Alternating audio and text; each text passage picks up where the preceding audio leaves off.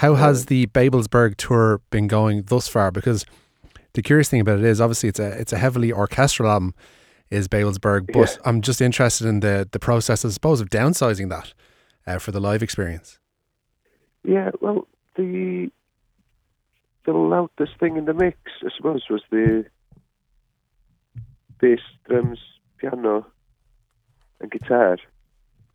And we played it pretty much live in the studio and then overdubbed an orchestra. Mm. And I've got the same band who played on the record on tour. This Cliff Skidlock, who used to be in the Flaming Lips, and Osian Gwynedd on piano, and Steve Black, who also sings as Sweet Babu. So we've been playing these songs we recorded it 2 years ago. Even though we don't have an orchestra, it's strangely easy to play. Mm.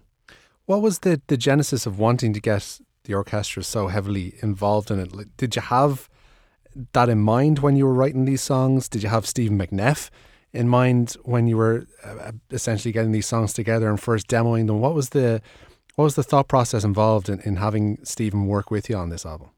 Yeah, well, coincidentally, when I was recording this record, I was working on a different project with the composer Stephen McNeff. I was writing lyrics for some of his classical pieces, and I got to sit in on some of his recordings, and he was recording full orchestras, and I sort of passed him on the Babelsberg files I was working on and tried to drag him into the project. How receptive was he to that? Because when you're working, I suppose, on a soundtrack, it's one distinct ideal. There's one distinct project that you're working towards, and I suppose it's a guess it's for somebody else's movie. Whereas this, he's more so working in collaboration and kind of almost having to work to your muse. Yeah, it was.